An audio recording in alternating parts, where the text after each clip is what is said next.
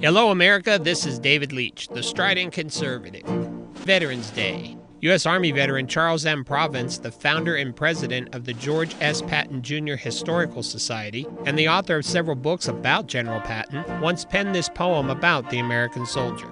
It is the soldier, not the minister, who has given us freedom of religion. It is the soldier, not the reporter, who has given us freedom of the press. It is the soldier, not the poet, who has given us freedom of speech.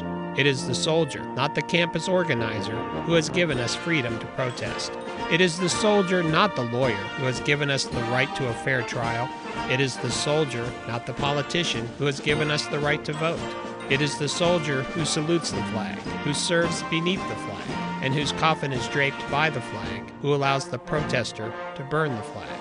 One of Ronald Reagan's most famous speeches was a tribute to the courage and sacrifice displayed by those in the armed forces. Quote, "We must realize that no arsenal or no weapon in the arsenals of the world is so formidable as the will and moral courage of free men and women. It is a weapon our adversaries in today's world do not have. It is a weapon that we as Americans do have." End quote.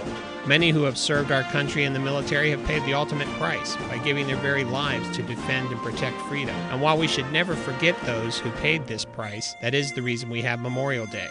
Veterans Day is the day that we celebrate the service of all U.S. military veterans. I challenge you to find a current or past member of the military and thank them for serving our country.